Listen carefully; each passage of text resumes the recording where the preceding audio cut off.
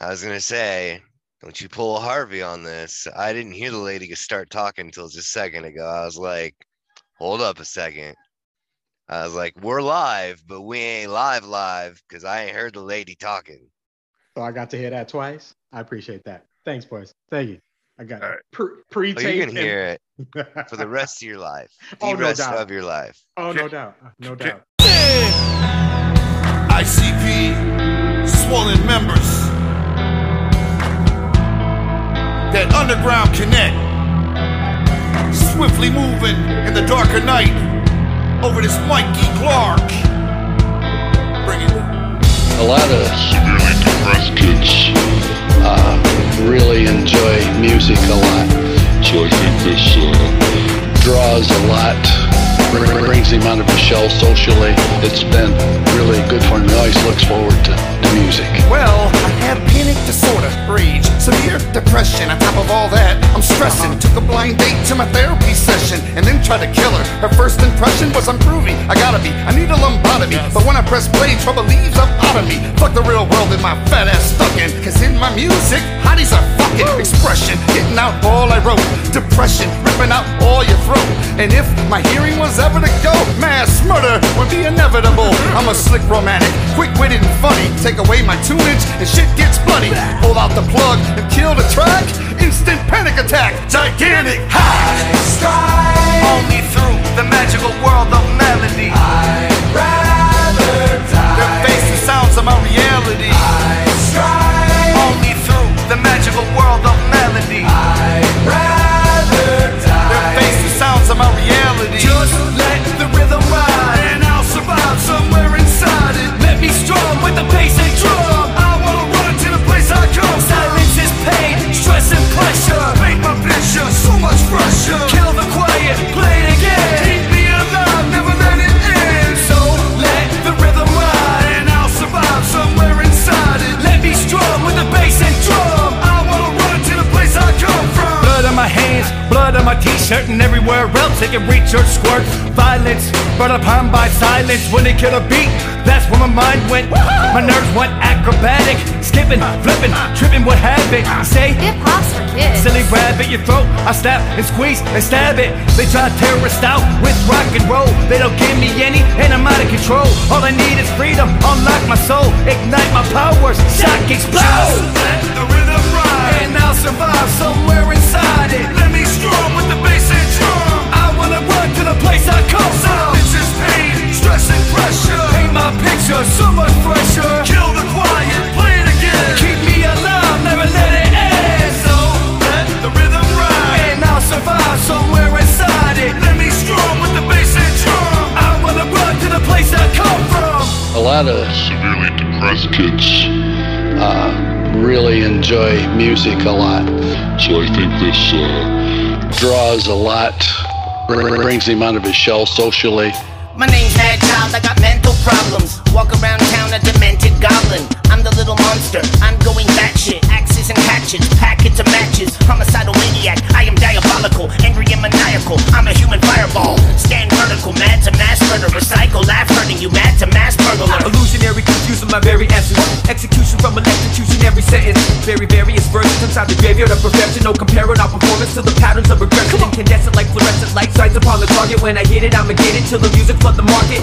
I'm a tsunami, swollen army, general frontliner, flatliner, black binder, rhyme book, fact finder. I strive only through the magical world of melody. I'd rather die than face the sounds of my reality. I strive only through the magical world of melody. I'd rather die than face the sounds of my reality. I strive only through the magical world of melody. I'd rather die than face the sounds of my reality. I strive only through the magical world of melody. I'd rather die than face the sounds of my reality. I strive through the melody. I'd rather die than face reality. I strive through the melody. I'd rather die than face reality. Welcome to Maniacal Music Musings, where we challenge each other to listen to a CD and pick our top 5 off of it. That's right. And we even give the reviews to both of our choices. I'm Jeremy Bryant. I'm Chancey Grive. And we are the Maniacal Music Musers. And this week, we have a very, very special guest. The first of the infamous bracket bastards to come on the podcast. The one, the only, Black Thunder, Harvey Velveteen Laguerre. Dream. The Velveteen Dream. I Black couldn't remember Thunder. Black Thunder. It's funny. That's I'll take that name for this particular recording. I prefer to go by Velveteen Dream, but Love the Velveteen Black Thunder Dream. can't go wrong with Black Thunder. Sounds powerful. I don't know why. I mean, it really does. I saved your profile picture to my freaking computer for this advertisement for this podcast. Yeah, I saw that. And that's the first thing that came to mind. I went to make a name for it was Black Thunder. Thunder. All right. Hey, that's fine. I'll take it. For all our listeners, Harvey is from Bracket Bastards, Men Are the Prize, and Love is Black. Hashtag when done right. Hashtag when done right. Hashtag don't forget to hit the record. Yeah, I know. Oh, We're gonna dude. get shirts. We're gonna get shirts made with just me not pressing a button. Dude. With just me Just with standing you, there. just like you sitting there like this. We got to get a still of you with your hand on your chin like this, and just randomly in one of the shows, and then use that with a button in front of it. Mm. Just Could have a whole call sign. Push the button, Harvey. Hashtag push the button, Harvey. Push the button. That's right out of Rush Hour. Push the That's- button. Push the button. Yeah. That's a whole movement right there, dude. Mhm. A whole movement. Push the button, Harvey. That's the first one too. That's here. You heard it here, folks. So for those who don't know, this week I have picked Moulin Rouge soundtrack number 1 for my choice, which there are 2 of them. Well, actually, don't call me surprised because I did know that, but this one is slightly better. The other one has some of the original actual songs of the movie on it that are better, and we'll get into that when we get to the album, I'm sure. Chancey, what did you bring to the table, sir? I chose what you previously expected at the very beginning. My favorite band of all time, Dog Fashion Disco. But I wanted to try and pick a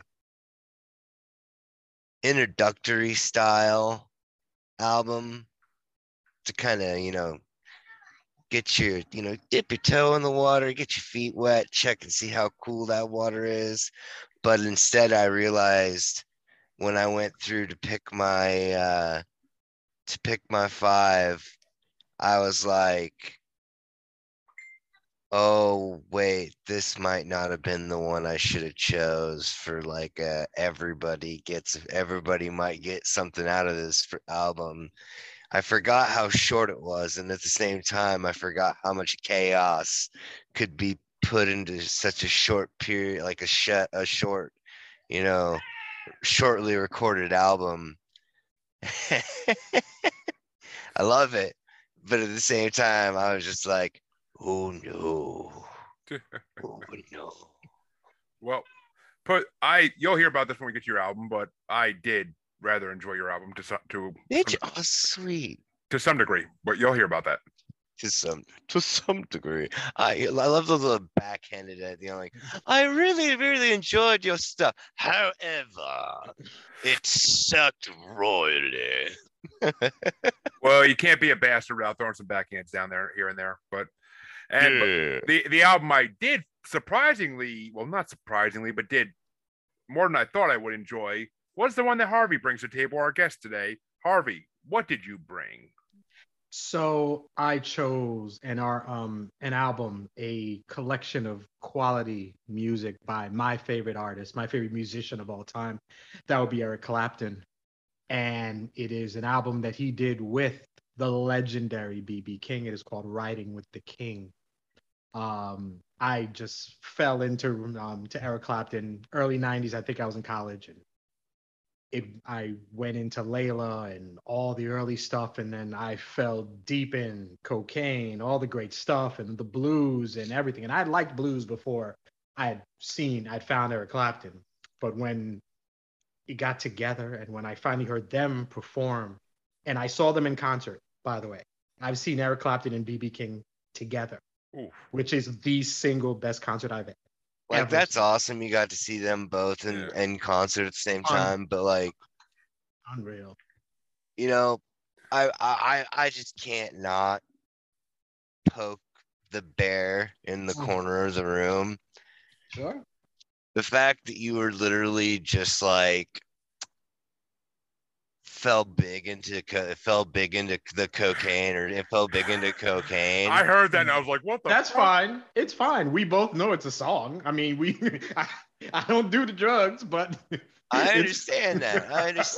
But I picked the wrong song to mention. I have a very facetious sense of humor, so I'm thinking to myself, oh, here we got a guy talking about falling face first into some cocaine. Oh, the only thing left for me to do was to have dipped my head, did a little sniffle, and come back up and just wipe off the little something over here. Oh. Okay, I'm ready to talk now. Let's go. Like, yeah, right. I didn't know we had Jack Nicholson on the podcast today. No. I'm Clapton. I'm the Derek and the Dominoes. I am all of it. He's the man, the greatest guitarist, in my opinion, of all time. It's funny you say that, though, because after his album ended today in my car, the first song that came on afterwards automatically on Spotify is Cocaine. Which I was driving off an exit in the thruway, and that came on. I was like, all that came to my mind is Starsky and Hutch movie. But the man has done it all. He's worked with everybody. I mean, we were talking about this album with B.B. King, but he's worked with. He did songs with Babyface. He's done pop stuff. He's a legendary artist in every fashion. So it was an easy choice when it came down to picking something for you guys. It was just a matter of which Clapton album I was going to pick, and I figured I would go with Two Legends. So that was a simple choice. Well, see, I had two choices. I could have continued Two Jokes from Bracket Bastards, and I could have either did the one I did, which we'll get into the reason I did that when we get to it. You're welcome, by the way, Harvey, because he came to me and he asked me. Did I? He was like, yes, you did. You're like, Chansey, which of the two choices should I choose? Should I really fuck with him? Were you going to do Millennium or something? Was that your other option? No. Actually, I actually said he told me. I asked him if it had anything to do with Old Willie, and he said no. Neither of them had anything to do with Mr. Smith. And then he told me what they were, and I forgot which one I told him to choose. But I know that he had one choice out of the two that was definitely much more of a if I could just nudge you right between the ribs. And I was like, you know what? Since he's our first guest, I think I'll choose this one because we're, what is it? What was it? I don't know. What is it? I was gonna do an Ice Cube CD. Oh, well, I don't have a problem. Well, I understand why. Now that would have been interesting. I get it now, but Ice Cube wouldn't have worked. Ice Cube wouldn't have been a problem. Chances are I've heard the album anyway. So. Oh, it was going to be his newest album that came out in 2018.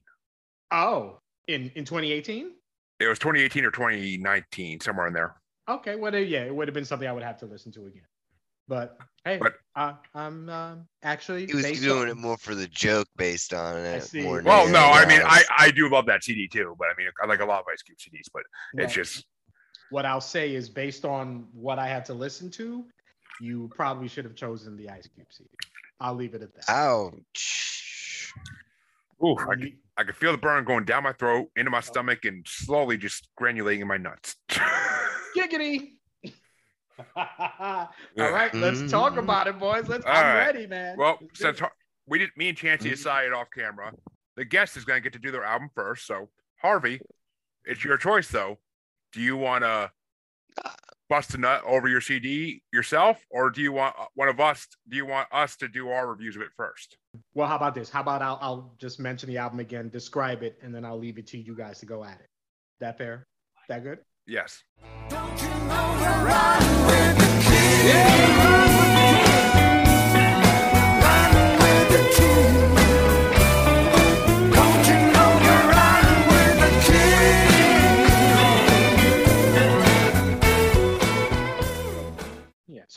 mentioned, I picked the fantastic album of Riding with the King with Eric Clapton and B.B. King.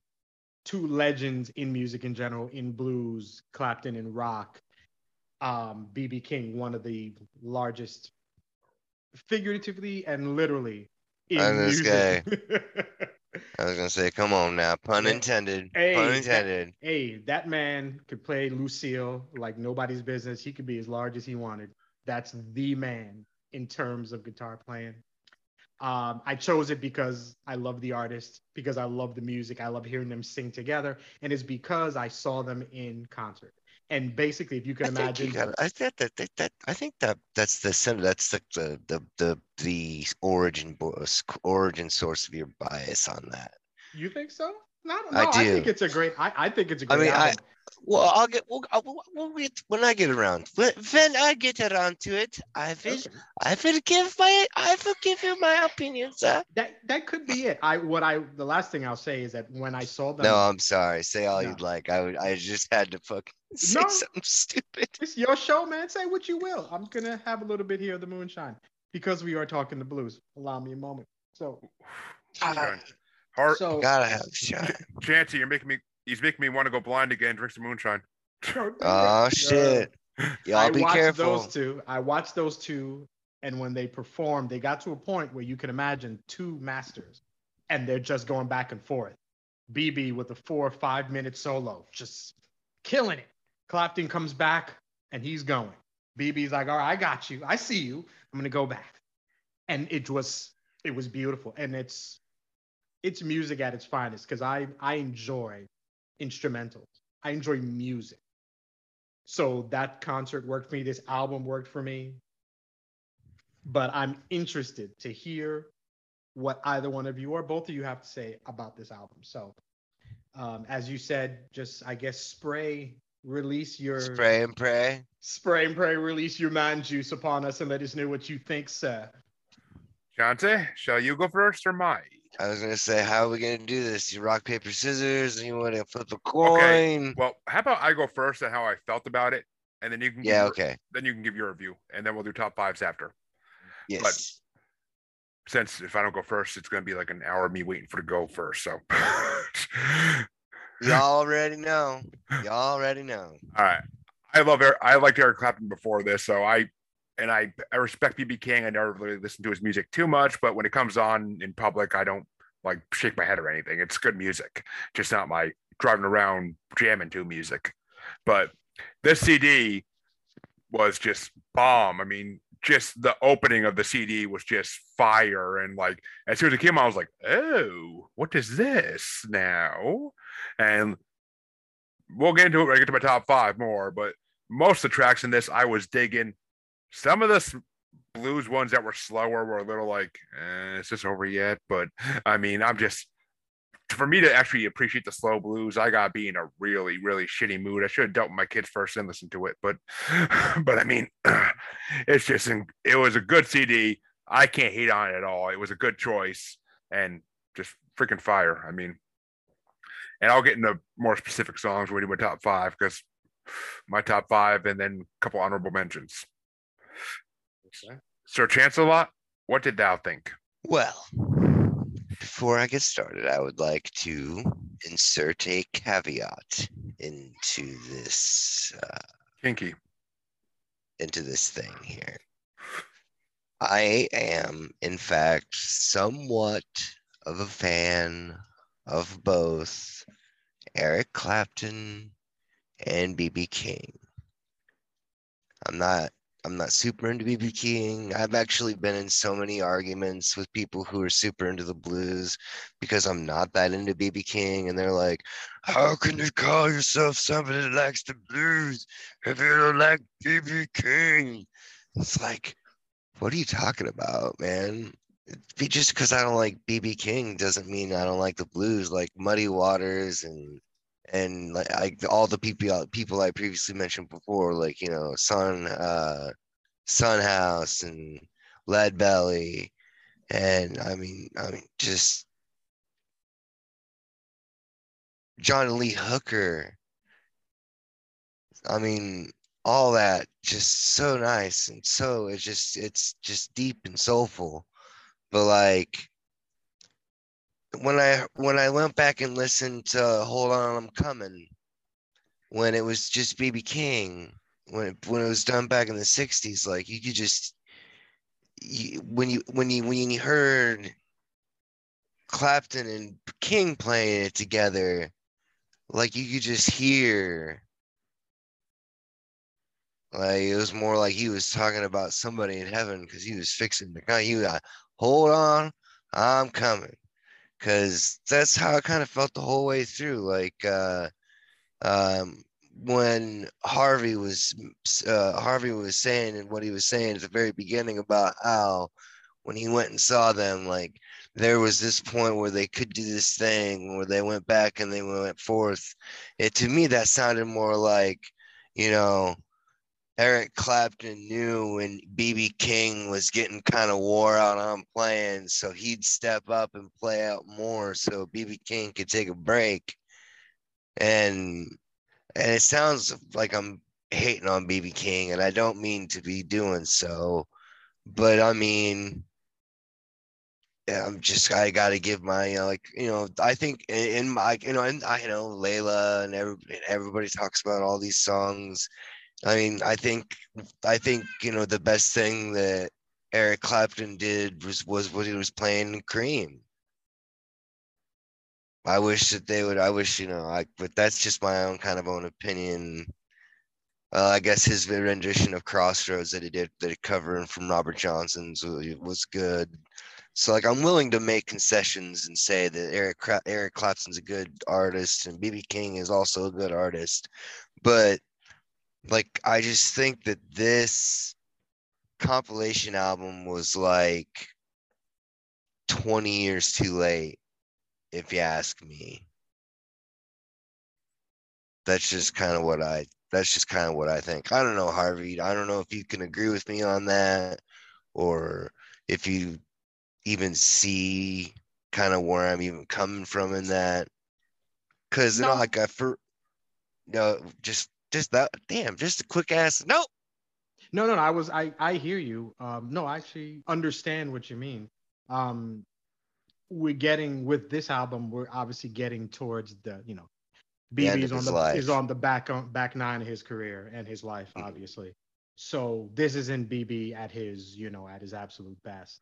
Right. And obviously Clapton is a fan, so this is kind of a labor of love for him. He Right. always wanted to do an album with one of his, mentors, somebody he loved. For sure. So they got together and they played. I'll tell you one thing, I may not love all of the tracks, but if there's one thing that's apparent is that those two were having fun. That's the Yeah. one thing that I Oh gotta yeah. like. Eric You is could in pick his it. You could element. even pick it up on the recording that they were having fun doing it. It Oh was yeah, absolutely, yeah. right when you started, and what you said about, I think was it Jeremy, when you said how this album when it first starts, you're liking it. For me, a lot of how I feel about an album will depend on how it starts off, and we'll bring that back up in a minute when I talk. But this album, right out the gate, just get to it, and I'm like, it's fun, it's rollicking, and I feel like they're sitting in the studio and they're just playing and they're having a damn good time. That's the feeling I got. And after For sure. I remember when that came out, I got a copy of it early because I used to work in a music store, so I would get those promo copies. And I remember listening to it Nice. thinking, damn, this is right off the bat.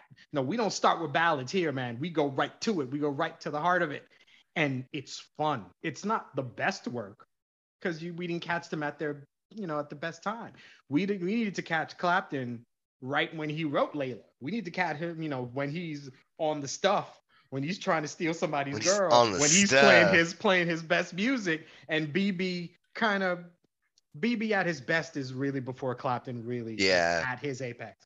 So I'd say there's even like BB 20 years before that record was made would still be well within being able to say that it was in his prime, albeit the back end or the backside of his prime, like the burning out of the third stage rocket, so to speak. mm-hmm. Yeah. But yeah, I But was there, really hoping you would understand that because, no, like, I understand. Because exactly. I totally, until I was kind of listening to you describe what got you into it, was totally, I was hating on the album, like listening to it hard. Like I was like, man, fuck Eric Clapton and fucking, fucking BB King. God damn it, you're all right too, but like fuck you too. But I mean, like, god damn it, this is some fucking bullshit. You know what it is? You're not hating on the album. You are expecting more. That's what it's because I guess like I know what talent they possessed, exactly. and then I didn't stop and give myself room for wisdom to have the thought that I just did, that this album would be beyond amazing had it been done 20-25 years before it actually was completed. Yeah, and Yeah. obviously time. I mean, there's no way. Time for and them to tide match waits up. for the one. Exactly. There's no way for them to match up and to do it at both of the apexes of their careers. But for what they did, this is reminiscent to me, and I always find a way to bring movies into things. For me, this album is like Godfather 3 to me. I love Godfather. To me, Godfather 3 is the worst of the three movies, but still amazing. This is probably the worst thing that these two did and still amazing, but there's so much more that it could have been. It's when you have a certain expectation for artists, when you've seen them live, when you've heard the studio albums, when you've seen the concerts, when you've seen them perform with everybody. When we remember Clapton was like a fifth Beatle. Like, this is not right. This is not a side guy. This is a fucking legend we're talking about. Right. And then you put him with another legend, and they're like, all right, I'm gonna put this in. This is something I want to listen on vinyl. I don't even want the CD. Let me put this record in, put the needle down, and let's go. And you're like, yeah, it's okay. But I could get okay from anybody who thinks they can play blues. But I want Eric Clapton level, BB King level blues, and I didn't get that. It's a solid album. For anybody else, it's their best album. For these two, it's par for the course. That's just the feeling I get. If I could have ever seen anything from Eric Clapton doing a compilation album, would have been Eric Clapton and Chuck Berry. Could you imagine that? Oh no!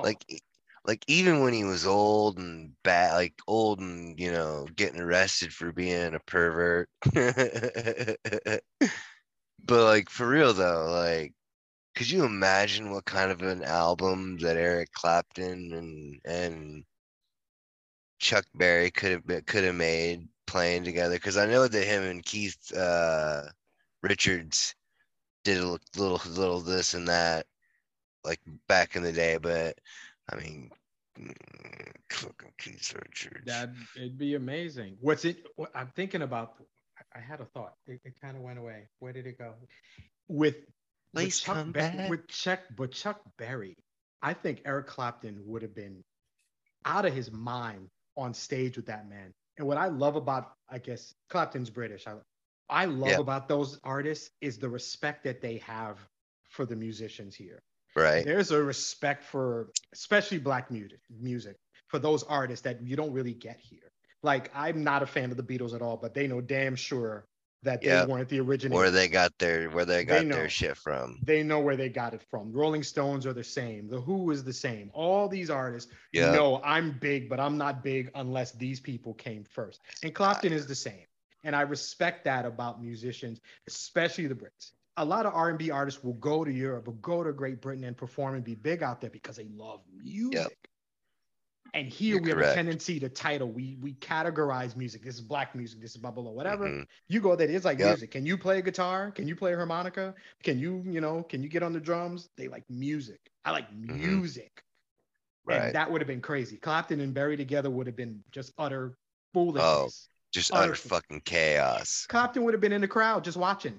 The king of rock and like the honestly the creator of rock and roll. Right. If you ask me, him and Little Richard. Yep. The co-creator of rock and roll, and the I'm not sure how you would describe Clapton in a blues context, because like I guess you could say he was a revitalizer, because when he was really kind of getting started doing his thing, like all you really had was BB. Like they were doing recordings of John Lee Hooker, and like the one that I have from Sun House is like it's like from the 60s, and they're like polished recordings from like before that, when he was old. And that's the good stuff. That's the blues. I'm Very actually trying to, I think I told you about it, but I'm actually working on trying to um there's a song called Grinning in Your Face, and it's just him literally singing and clapping. And what I want to do is I'm working on putting music behind it. Mhm. Okay. So like basically I've already actually got like a good bass line set for it. And because I mean in all reality, I'm kind of doing it all in reverse, instead of the words being directed by the music is directed by the words, because I'm not changing any of the words really outside of what's required to make time, because since it's him without any instruments, he's somewhat off time periodically when he's singing the song. I'll take it. And it's not much of a change really, as it is just a nudge in the right, just to keep it on time.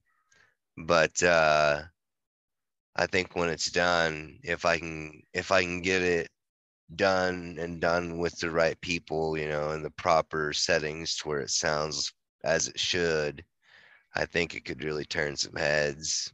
But that's just my opinion, of course. Good. Anyway, Yeah. enough about me.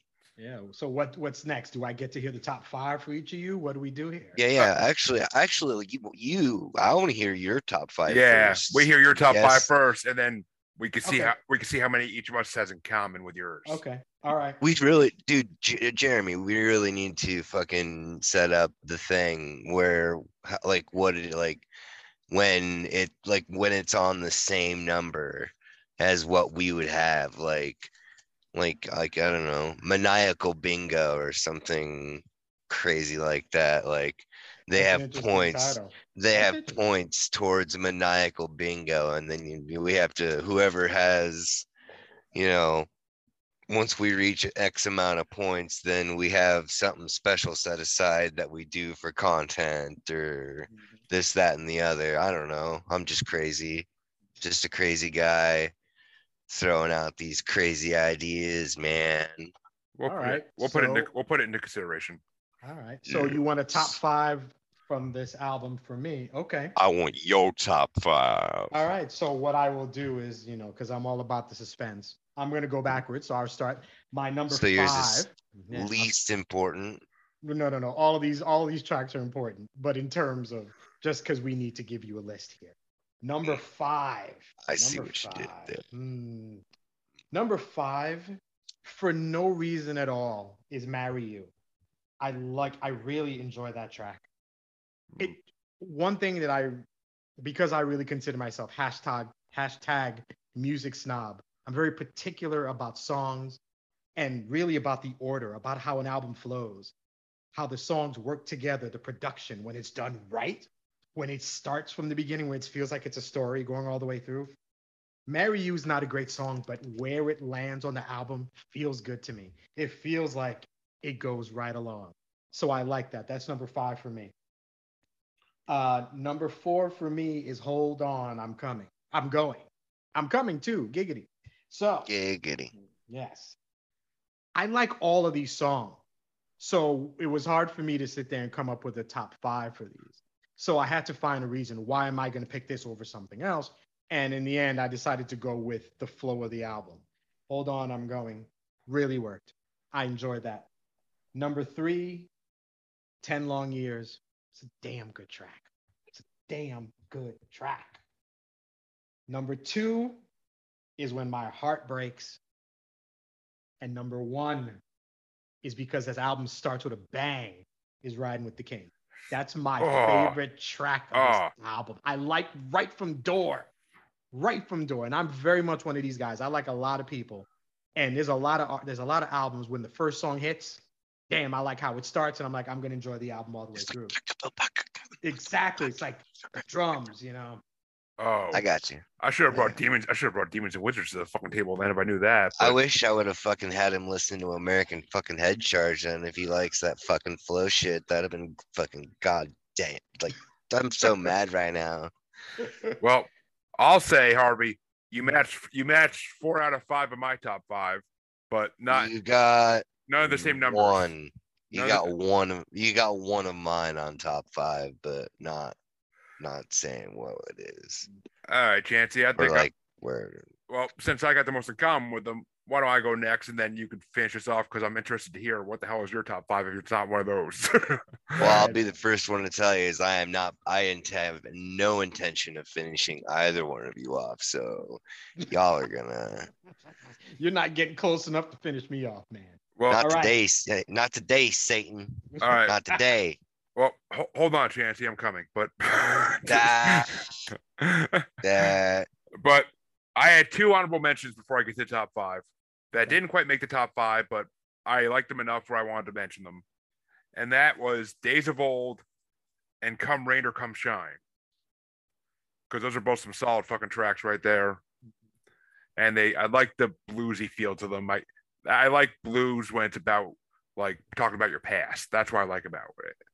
Like, 'cause that's what blues is supposed to be originally. It was just talking about your life. right? But number 5 for me was I Want to Be, because I do like that song. That song was banging. It had a good rhythm to it. It had good back and forth between 2 of them. It just amazing. And I think that's the only one I had that was different from Harvey's. Okay. Number 4 was 10 Long Years, because I like I said, I like the history songs about like their lives. And 10 Long Years was a good song. And I mean, just typical BB King. That to me is blues. Like right there, that's a blues track. Mm-hmm. And number 3 was definitely Marry You, because Marry You, I could see that song being like my wedding song or something like that. Like, it's a good fucking song. Like, it's a good love song. Like, like I was actually bobbing my head to that one in the car as I'm driving along fucking Route 146 in Worcester. But which, yeah, I swear to God, people were looking at me when I had my windows open smoking and like this music was blasting out. But especially in the middle of Worcester. But number 2 was, of course, Riding with the King, because that opener, as soon as I heard that opener, it was just so banging, because I turned on the CD and I'm like, Oh shit, I was wrong. We got 2. Sorry. Keep going, Jeremy. I'm But- dumb. no comment. But Riding with the King was just a banger of an opener, and I'm turning on the CD, and like I just turned off my choice of CD, and I turned on this one. I'm like, I don't know what to expect from this. I mean, I like both these artists, but I don't know about them together. I turn this on, Riding with the King, and it's just like, oh, hello there. Yes, Mr. Clapton. But Hello. and of course, number 1, if you couldn't guess, is Hold On, I'm Coming. Which, besides the ironic funniness of the title and the song, it's just, it was a really good song. The lyrics were great. The freaking tempo was great for it. And the whole time of the song, I am just thinking, like, when you're with your girl in bed and like she's like, I gotta pee or I gotta cramp, you're like, hold on, girl, I'm coming. Like, that's all I thought about the whole song, because that's just the way my mind works. As you That's as fucking hilarious. as you both know, and as I'm sure most of my listeners know by now. Yes. Oh, the head bastard himself, Freddie Fisher, is watching us. Yay! Oh shit. Oh, Yay. Freddie. Freddie. Our one knowing listener right now, but it works. Hey, you know what? Welcome. Thank you for being he wants there. to see what he's in for next week. Okay. Oh, he's just well shit by this time. Yeah. Okay. Okay. We'll give him a show. But yeah, so Hold On, I'm Coming was number 1 for me, and I literally just want to say it like, hold on, I'm coming. Like, just the way my mind works. And I had to, I was gonna poke fun with this, Harvey. You knew it before I even came on the show. Of course I did. I have to check these song titles before I pick. If I do this show again, it's got to be clean Christian rock before you guys mess with it. It's the only way it's gonna work. Hey man, my favorite. I ain't even done shit yet. My favorite rap duo is actually Christian rap, technically. So yeah. Okay. That's valid. Insane Clown Posse getting down with God. Okay. All right. I feel you. I'm interested, man. I want to hear yours. I want to hear this list. Come on. Break me off, man. All right. So my A number one, King of New York choice is Hold On, I'm Coming. Because it's, I mean, on its own, like if you were to be like, gun to your head, what's your favorite BB King song? Okay. Hold On, I'm Coming. Okay. And then When My Heart Beats Like a Hammer. I liked that one too. Yeah, couldn't get into that one. But for me, it was more in a musical element. Because like I'm thinking of all the instruments, not just the drums or the guitar or the bass, but also like, you know, the vocals. And that was the thing I was actually, I forgot about it until just now.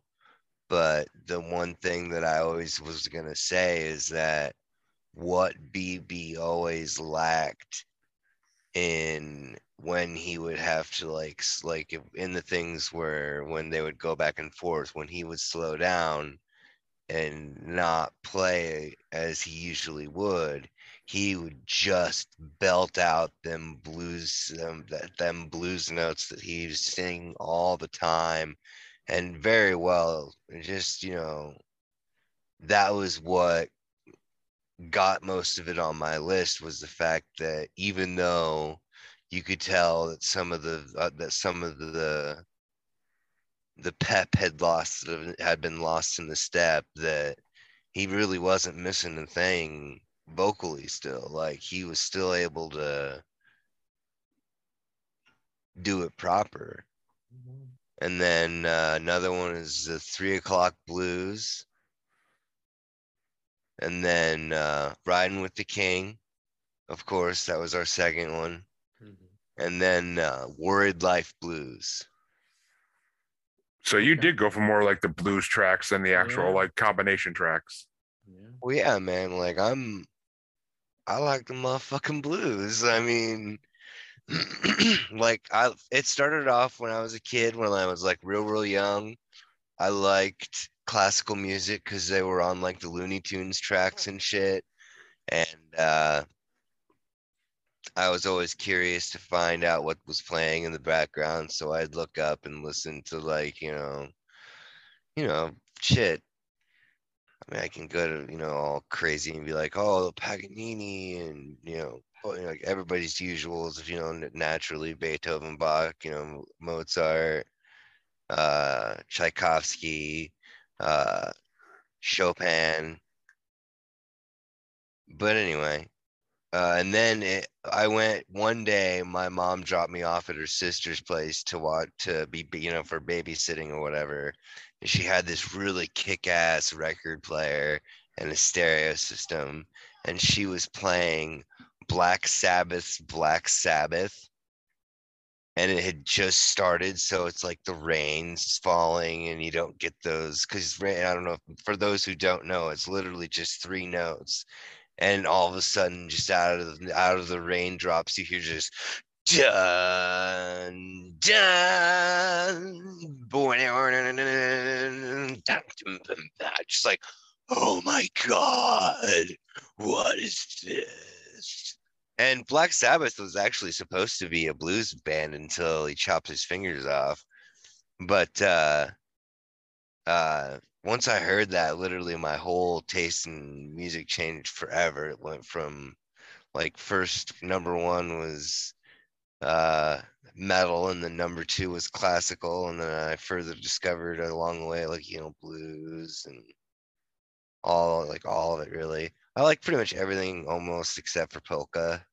Not a big fan of polka. Okay. I don't know why. John Candy would be disappointing you. He can be all he wants. I loved him. He was a funny man, but he's a dead funny man. So, All right. yeah. But yeah, that's my number 5 for old BB Kingsley. So we had 2 in common all the way around for our top 5s for that CD. Right. No shit. All And right. as much as I didn't like it, I can say, I take back some of the things that I had previously said, because going back, like when you guys were pointing out, like I did actually go for the bluesy, like the sticking to the roots bluesy shit. But anyway, yeah. Let's fucking keep this thing going. Well, Sir Chancey, why don't we Yes, let's jump into your CD, all because right. your CD was highly interesting. Yeah. Like every CD you've thrown me since we started this, it was highly interesting. Minus the Batman by Prince. I kind of knew what to expect with that one, but Right. Well, yeah. Well, yes, of course. Yes. But why don't you give us your review of it, Chancey, and why you love it so much, and then we'll let our guest give his review.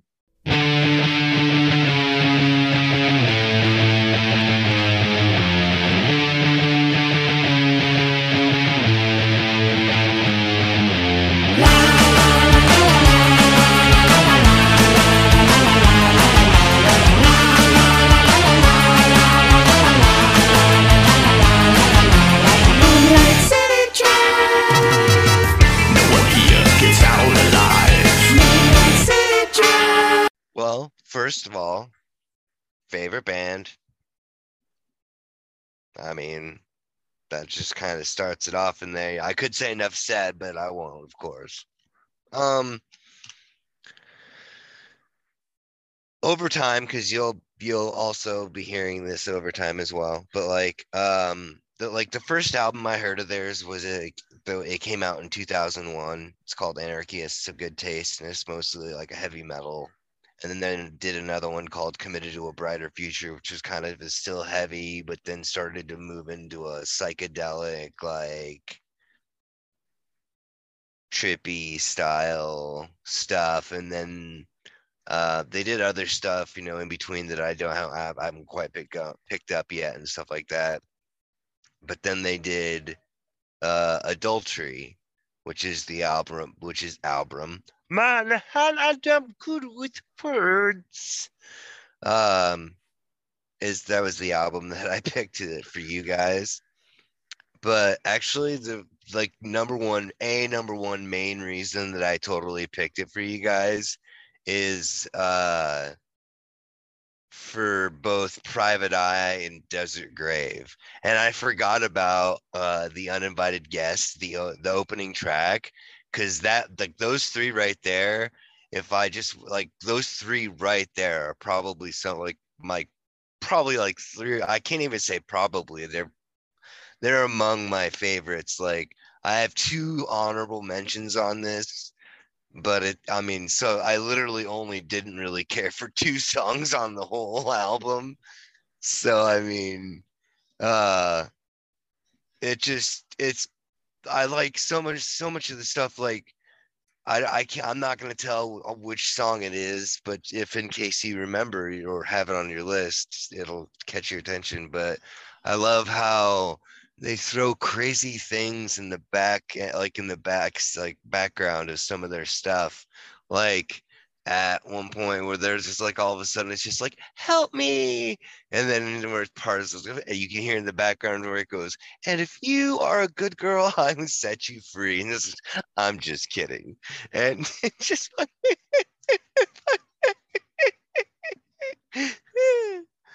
but Desert Grave, it's like Elvis Presley and fucking Johnny Cash had a love child and they wrote a song.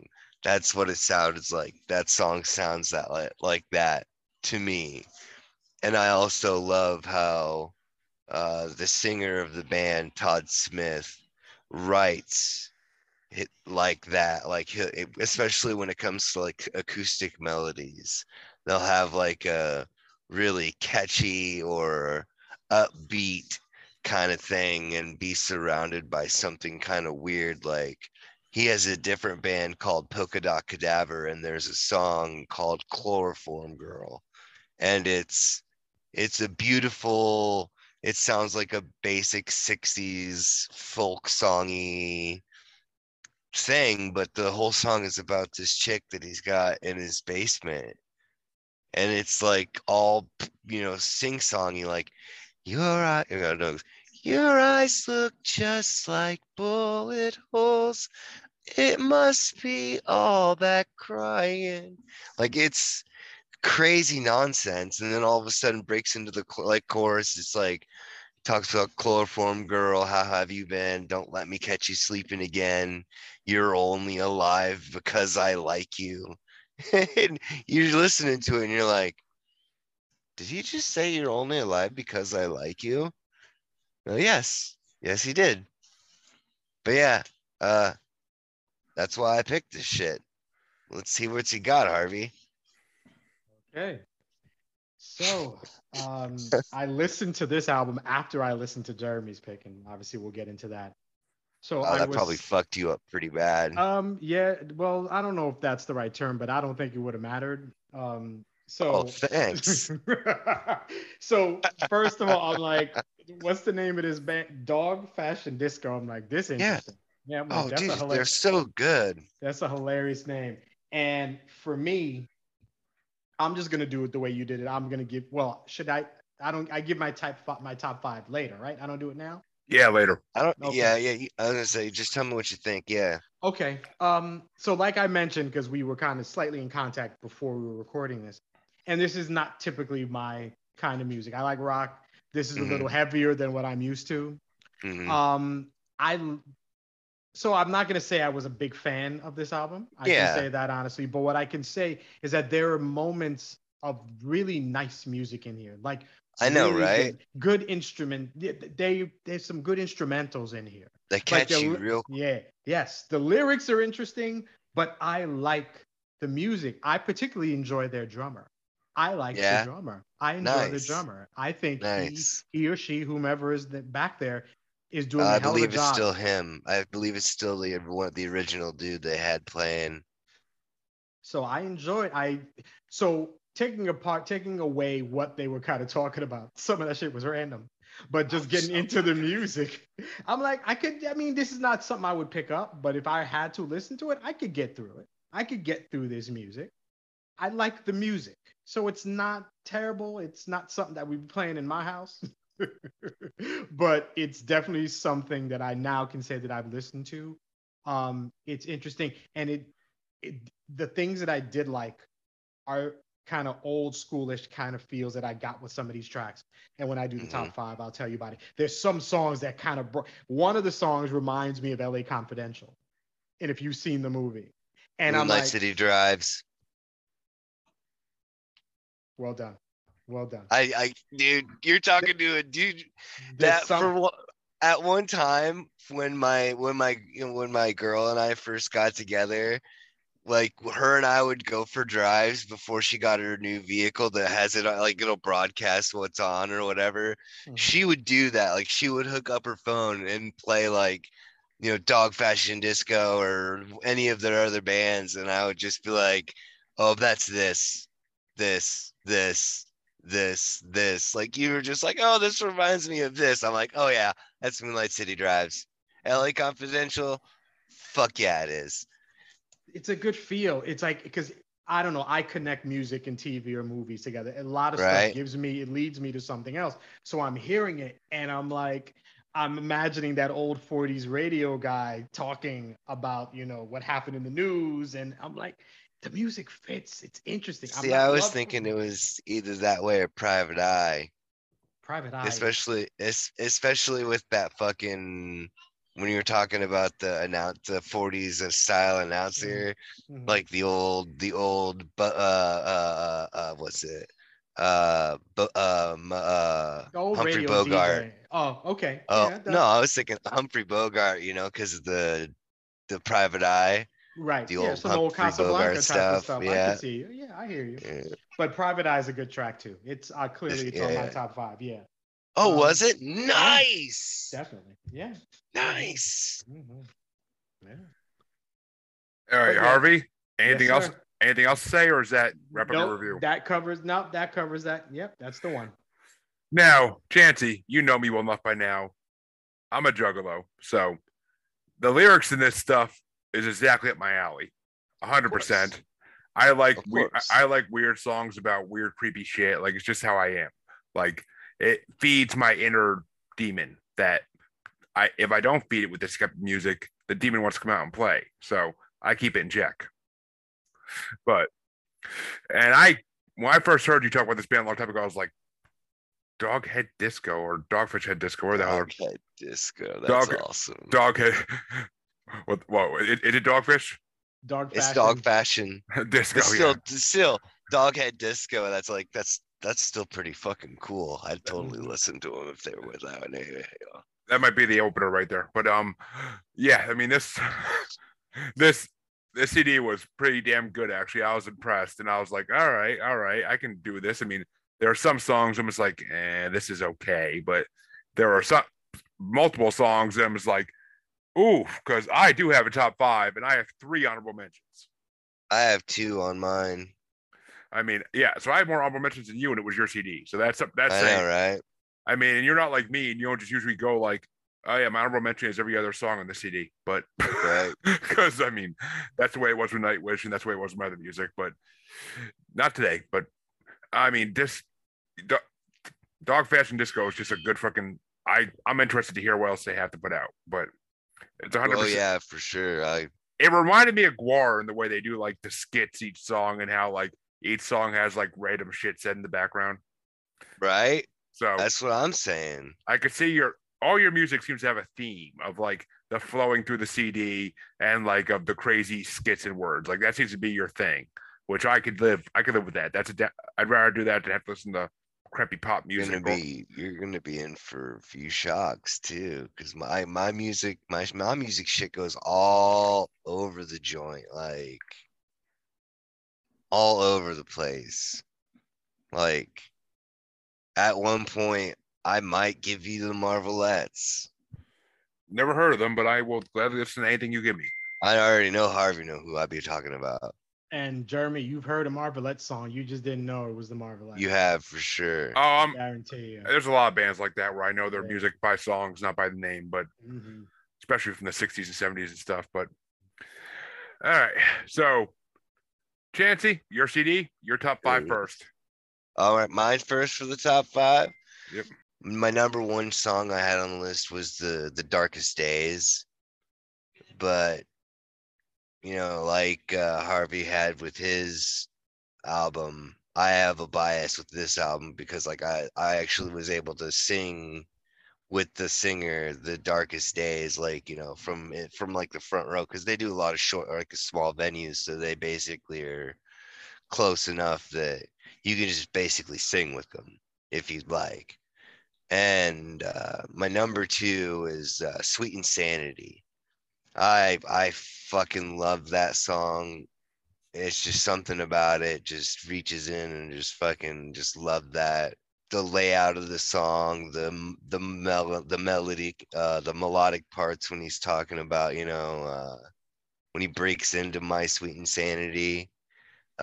Number 3, one of my more favorite songs is Desert Grave, but like I said, that's because, like I said, it sounds like Elvis and Johnny Cash had a kid and he wrote a song and it sounds all fucked up, and it's one of those funny fucked up acoustic songs that have really twisted lyrics but sounds very like you could put other lyrics on this and it would totally pass and work in the genre. And then number 4 is Private Eye. Like Private Eye is almost one of my favorites. It's hard to say that any of them are my favorite, but like it's definitely one of my favorites because of the fact that it's you're like following the private eye detective looking for the killer. Surprise. And I love how it always goes through the whole thing and then breaks through, and it ends the whole track with just a kitten meow. And then goes on to the next song. Just moves on. Right on into Darkest Days, like it's nothing. Mm-hmm. And then my number one favorite song, which is on number 5 on my list, is the opening track, The Uninvited Guest. And I love that because, as I was saying before, I pay attention to every instrument, not just, the strings and the percussions. And that's basically just like all a cappella. Like I always think about it in my head too, like, cause it's like, it talks about, I think at one point it's like when he does it and it goes, and even in that there's like I want to say it's like a 3-way arc in that, because it's like a multi-level singing rather than holding singular. It's literally like who, and then it was that voice in your head, just so insidious and just like, oh yes, this is going to be grand, the uninvited guest. But my 2 honorable mentions are Moonlight City Drive, which I thought was awesome because Harvey also liked Moonlight City Drive, and then Silent Film. That was a pretty twisted and fucked up and awesome song as well. Agreed.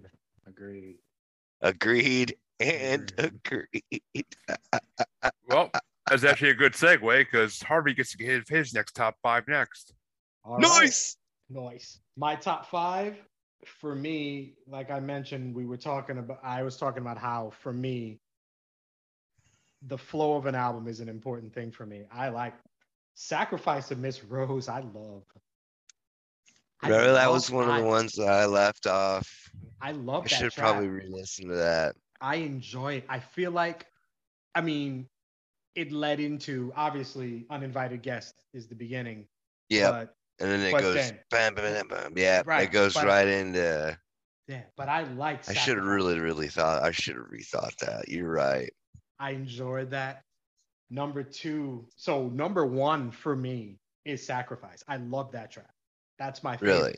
That's nice. Hey, Harvey. That's funny. Yeah. Just DeAndre wants to know if you said how much you love Will Smith yet. No, wait till the end for that one. Okay. Yeah. Number 2. Number 2 for me is Desert Grave. And I hear it and immediately I'm waiting for the Man in Black to come out and start singing. Right? I told you. It is badass. It's blatantly Johnny Cash. Like it's it's like when I heard it, it's like that's gotta be him. Did he write this? Was he in the room when they recorded? Right. Because it's blatantly Johnny Cash. Oh, no doubt. It's so great. No doubt. Oh, number 3 for me is The Uninvited Guest. I enjoyed it. I like that. Like I said, the tracks that I think I enjoyed are the music. I like the instrumentation. Like it's catchy. I agree with you. Number 4, Private Eye. Damn good. Nuh-uh. Yes. That was my number 4, dude. Damn good. And for me, it's really what I thought about. I'm really bad at this. This stuff, I can't stay on point with a lot of stuff. I'm hearing this, and for me, I'm imagining Seth MacFarlane was talking about how he got the voices for Family Guy. And he was talking about Quagmire and how he found that guy's voice. And he used to listen to those those, I guess, those salesmen, those radio Old-timey. DJs, old-timey DJs. And that's what Private Eye feels like to me. It's a dark detective agency. Doesn't Door it? opens, the long trench coat, and the beautiful woman comes in and she needs help. And the man's there and The he's smoking, saxophone in and the the saxophone, background. and she's like, are you blah, blah, blah. Can you help me? And it just feels like it sets the scene. I really enjoy that. I really do. All the places in the world she could have came come- to, and she came into mine. Oh, yes. And for me, just kind of on a random kind of like, I could play this by myself, is Moonlight City Drive. I love Moonlight that City. too. Yeah, Moonlight dude. City Drive. Like, City Drive. when I was writing stuff down when I was listening, to me, that felt like a 70s or 80s TV theme song. Kind Like, of, right? like some show would right? come on, it'd be like Moonlight City Drive, and it's like two detectives chasing some burglar down. And Yeah, it's dude. fun. It's really, Yes. it's enjoyable. I enjoy that. For honorable mention, I had one honorable mention, and that is nice. Mature Audiences Only. I thought that track, I don't know if I enjoyed it. There was something about it that caught my attention. I'll have to go back and check that one out again as well. It caught my ear. I think I have such very random tastes in music that if I'll pick up maybe the horns or the drums or the guitar or the bass on a song, if I hear it, I'm like, it's reminiscent of something else. I don't know what it was about that song, but I enjoyed it. All in all, Moonlight City Drive, I would listen to happily. Desert Grave is phenomenal. And Private Eye, I enjoy it, but I'm also a Hall & Oates fan. So Private Eye, for some reason, it kicked in that too. But I mean, it's, again, not my cup of tea, but I found some tracks. I could listen to these songs again. I'll get you, I'm going to get you that, I'm going to try and see, I'll have to forward you a YouTube link that has, because they actually like waited and remastered a lot of their stuff so they could get their stuff back from the labels they used to be under. Okay. And they're great. So guys, DFD, don't fucking hate on me for it, but just the older stuff, in my opinion, sounds better, more so because of the added gutturals and more intense and heavy stuff. So perhaps you might enjoy their remastered versions of their older works per se. However, it doesn't have on the original Anarchist of Good Taste, there's a song called Mushroom Cult that they did with Serge Tankian from System of a Down. No shit. It was pretty awesome. Yeah, real. That's funny, because just like Cocaine for Harvey, that came on after the CD ended for Dog Fashion Disco. Oh, no shit. But I didn't listen to it. I stopped it because I was getting out of the car at that point, and if I knew Serge was on, I would have fucking sat there and listened to it. Yeah, Serge did he did the chorus. Yeah. But I didn't hear the chorus. That's why I wouldn't know as soon as I heard it. But all right, Chancey, you ready for the top 5 from your best buddy here? Yeah. All right. Well, I had 3 honorable mentions for Dog Fashion Disco Adultery. Oh, and hello, Jackie. Thank you for watching. But my 3 honorable mentions were Silent Film, Desert Grave, and The Hitchhiker. Nice. Because so Silent Film was on my honorables too. So that's even cooler. I like the music in Silent Film, and I like the lyrics of it too. It's catchy, but it just wasn't my top 5. There's just better songs on the CD than that. For sure. And Desert Grave, you guys already said all about that song, but it is a damn good song, and it's Johnny Cash-ish, which Johnny Cash I can listen to, but I can't listen to a lot of because it's just like too sad, too depressing. Like I feel like I'm Snoopy laying on top of his doghouse when I listen to it. but yeah. And The Hitchhiker was a good song because it just reminded me of like a horror movie, like the way the lyrics were and everything. Like it's perfect. And it reminds me of like hearing like one of those old timey radio shows. But my number 5 was, of course, Adultery.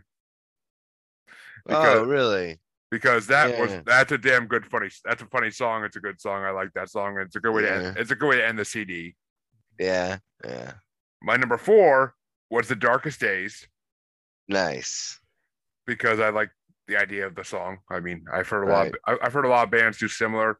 I mean, Dog Fashion Disco kind of reminds me a little bit of, like I said, Gore, but it kind of reminds me of Nightwish. Some of the songs they did, like the music in it is like Nightwish in some ways, but because they have all the classical elements that Nightwish uses. Oh yeah. They do a lot more yelling than Nightwish does, which is fine. But number 3, of course, is Private Eye, because they remind me of like the old Dick Tracy type things where that's so awesome. I do what I want, honey. I like that line, and of course, and I forgot to say, Adultery. I love that. What's a little blood between lovers? Yeah, what's a little blood between the lovers? Yeah. No one needs to know what we do under the covers. Like I love that. Like it's just that's so perfectly dirty for my mind. Cold stiff body under the covers. Actually, that song reminded me of Cradle of Filth a little bit. Yeah, I could see that. But number 2 was, of course, Moonlight City Drive, which City Drive. That was a damn good song. I was jamming to that shit. I think I even hit back once to start that song over because it was just so good. Like nice. It reminds me of like the opening song in like a GTA game, like when you're crossing the bridge into the city. Okay, yeah, I can see it. And of course, number 1, if you haven't guessed it already, Sweet Insanity. Because it reminds me of a Disturbed, it reminds me of Disturbed's Asylum a little bit. Okay. Like the my sweet insanity. Like it's just like I could hear Disturbed and I could hear like Godsmack kind of come together. Fair enough. But overall, I was pleasantly surprised by the CD because I always questioned every CD I never heard before because I'm like, do I really want to spend my time? Right. Like, because I put off listening to podcasts for a whole day to listen to these 3 CDs for the most part, and then figure out CDs for next week's episode. But these were all 3 of these CDs were damn worth it, and I even listened to mine on Monday too for a little while because I love it so much. But and I haven't heard it in a long time, so it was like a going back to nostalgia of like 20 years ago type thing. But yeah, so that basically was my top 5 and my 3 mentions for your CD, which Dog Fashion Disco, I know I'm going to hear more of in the future in this show, and I can't wait.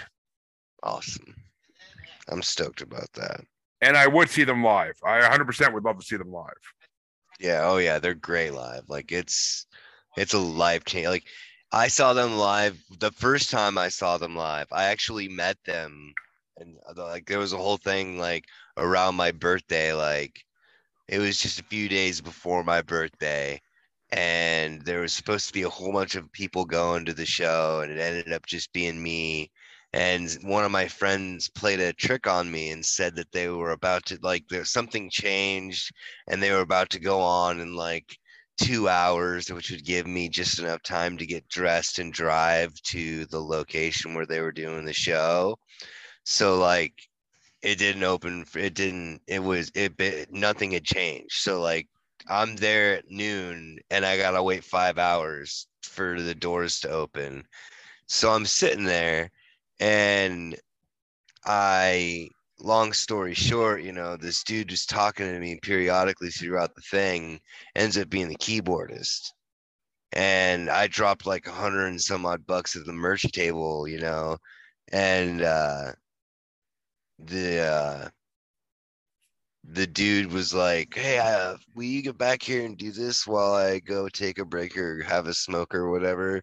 And the dude I had been talking to all day was like, yeah. And he walks back there. I'm like, dude, I don't think you can be back there. He's like, no, I'm pretty sure it's okay. I'm like, what do you mean? He's like, I play keyboards in this band. I'm like, oh my God. I went all fangirl. It was pretty awesome. I would love to see that, but it was, for sure. So that makes 2 bands you introduced to me, Harvey Chancey, that I would love to see. I mean, I would love to see BB King and Eric Clapton live too, because I'm sure that'd be a bomb ass concert. But You need a Ouija board for old BB. Yeah, he's no well, longer with I, us. I need Yeah. a Ouija board to see Odorous too, and I'd love to see him live Yeah, with Laguerre. you So, Yeah, you do. and I want to see that cod piece, and I want to put you right in front of it, Jancy. Fucking son of a bitch. And my CD for this one was Also, you son of a bitch. which this CD was picked because with the headmaster from Bracket Bastards wholeheartedly agreeing and laughing at this idea because I knew it. it brings up Bracket Bastards because we were supposed to start a secondary show called Watch This, You Bastards, which never got off the ground because Harvey never watched the movie he was supposed to watch called Moulin Rouge. There was a boy,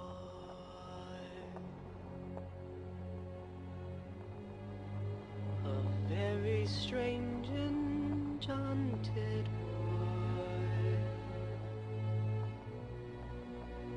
They say he wandered very far, very far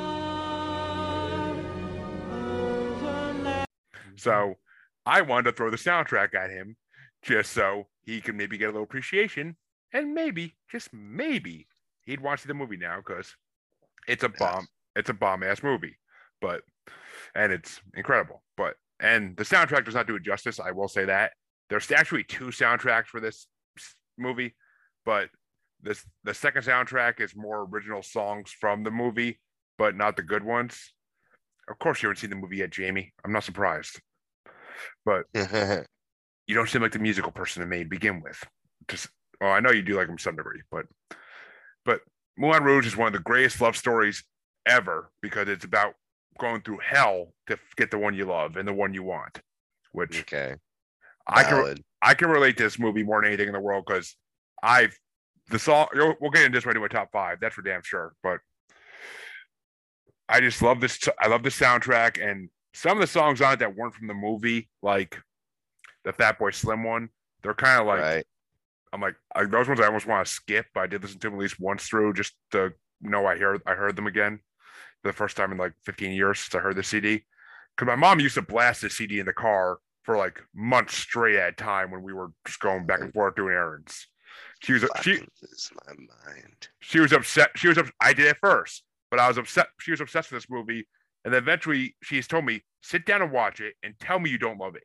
So I actually sat down and watched the whole thing. And by the end, I was like a 14, 12-year-old kid. Oh, DeAndre says it's a good movie. Ha. I mean, okay, that's cool. I mean, I don't care how many times I'll tell the story all over again. I had to do stuff in show choir and was forced to watch musicals and against my will, and I just don't like musicals. I have this thing. I respect that because my wife's the same way. My wife does not like musicals, but I made her watch this back when I told Harvey to watch this, you bastard, because I watched it again then, and I made her watch it with me one night, and she's like yawning half the time, and I'm like, oh come on, it's better than that, but it's one of the greatest. It's one of the greatest love stories ever told, and it's not like most musicals because it doesn't have like all the original corny songs written for it. It's classic. Right. It's classic rock songs, and it's everything mixed, and it's just mixed together. It even has like Nirvana songs mixed in, which I apologize, Chancey, because they not had that song on the soundtrack like I thought they did. What? The song that had the Nirvana bit in it. It's not. It's not in the movie. That's the song that they're singing when they first introduced the Moulin Rouge, like the actual place. And when Ewan McGregor goes there with his friends he meets in France, like that's where like they actually are playing that song, and it's not in this soundtrack. It's not in the other one either. Well, I mean, I have seen bits and pieces of it, like when people had been watching it, but like I don't remember none of it. Like, it's on HBO Max, I believe. It's worth a watch, but yeah, my chest hurts thinking about it. Get stoned first. I'm telling you, get stoned first, and you'll enjoy it more. I hope. You need to get your emotions out, and being stoned helps with that. But get stoned and think about a girl that did you wrong. That's what works for me every time. But enough of me blabbing about this, because I'll get into it more with my top 5. I am dying to hear Harvey's review of this because I know it's going to be Star Wars versus Godfather all over again. It's not that prolific. First, I'm not a big musical person either. Um, but I didn't mind this. The soundtrack. I don't know how to describe it. I don't think I have a feeling of either loving it or hating it. I think I'm indifferent from what I What are you, heard. Switzerland? I guess so. I guess so. Nice. Yeah, I don't know. I might be with With your this. red shirt. It fits. And I'm chocolate. That's perfect.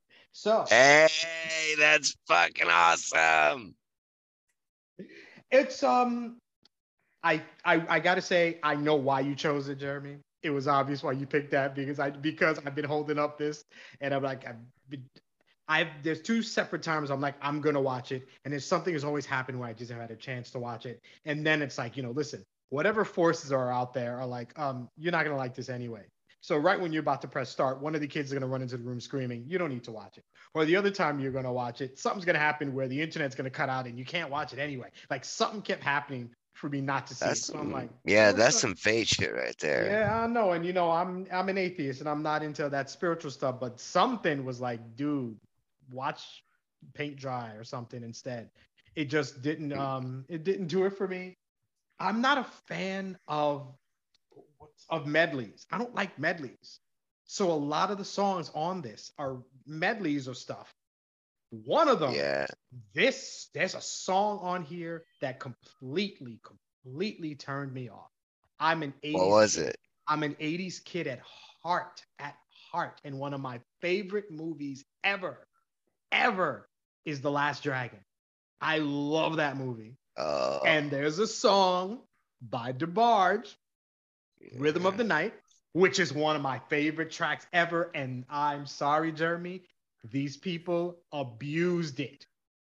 No, don't sing that shit. That's not for you.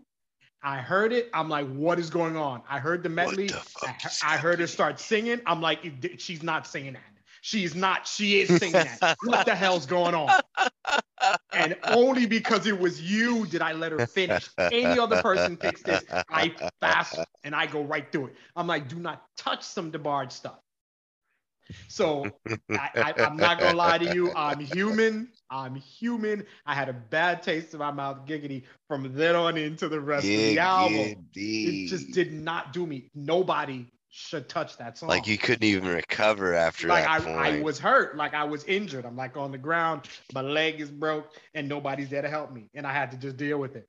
But Well, Harvey, you always let her finish. always let her finish first, no doubt. But So, I mean, yeah. and well, it's funny you mentioned that song because that song's only in the actual movie for a few minutes because that's Ewan McGregor and Nicole Kidman actually getting to talk for the first time and they're dancing on the floor because she mistakes him for the person she's supposed to be dancing with. Okay. I'm guessing that's where they follow it up with El Tango de Nope, Roxanne. not at all. Not at all. Oh, my bad. I'll get into 'Cause that. I just remembered. I remember hearing Ewan McGregor and old Kidman. Nicole Kidman Mhm. on that track. She's not on that track. Yeah, she is. On Yeah, Roxanne? El Tango. Yeah, El Tango de Roxanne. Yeah. I don't think she. I listened to that like 2-3 times today, and she's not on that track. Oh no, wait. Wait, was it Hindi Sad Diamonds? Is that it was Ewan McGregor and her on? It's No, that's John Leguizamo. Yeah. There was a lot of voting based on names. I'm not gonna lie, because we'll get to my shit. Harvey, is your review / rant over? Oh shit! I did that to Harvey every goddamn time. It's all right, Harvey bro. I know, Chancey. You need your space to release. Harvey be talking, and I'm just like, no, I'm talking now. No, I'm sorry, Harvey. Yes. No, No, as a co-host, I have to let you. I insist you finish. Don't make me call your cat. Finish. Don't make me call your cat. Listen. That- I that know. I never did tell that story either.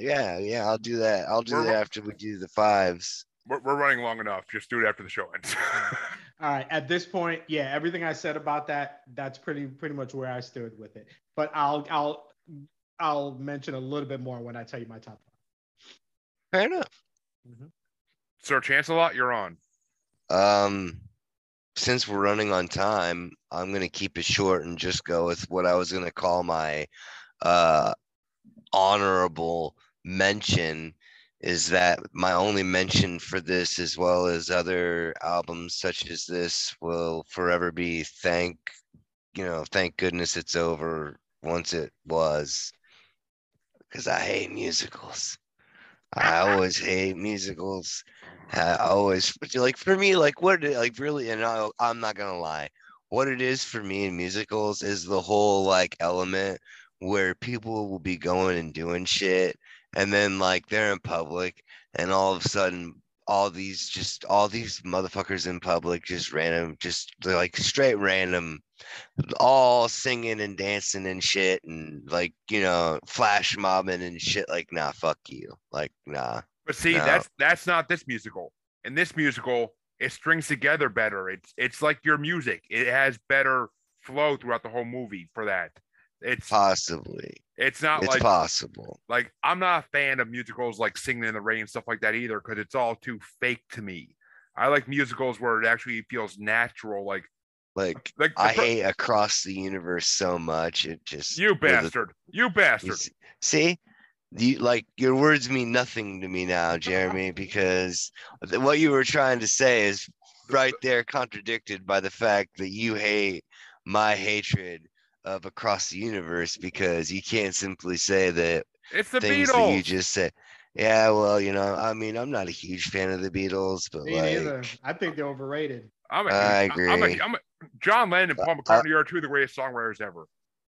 that's that. Ever? I mean, I would say that's disputable, Ever is strong. because, like, I mean, the dude that wrote for Elton John and Elton John were pretty good, and like, Freddie Mercury was pretty tight. Oh, I agree with both those options, but I mean, they wouldn't that? exist without Queen. Wouldn't have existed without fucking Beatles being first. So you're talking about Tim Rice. He's the one that wrote with Elton John, right? Yeah, Tim Rice. Yeah. Yeah. Right. And Trust me, then- I've seen what the fuck's the name of it? Rocket Man. Yeah, I've seen Rocket Man. I love that fucking movie. I love that movie, and I love Freddie Mercury's movie too. I can't think of the name of it for some reason. Bohemian Rhapsody. Yeah, I saw both those in recent years, and I love those. Like, I actually want to watch both Yeah. those again because they're so good. I mean, They're good movies. I yeah, mean, it's just, like, the actor who played both of them like did an amazing job in the roles.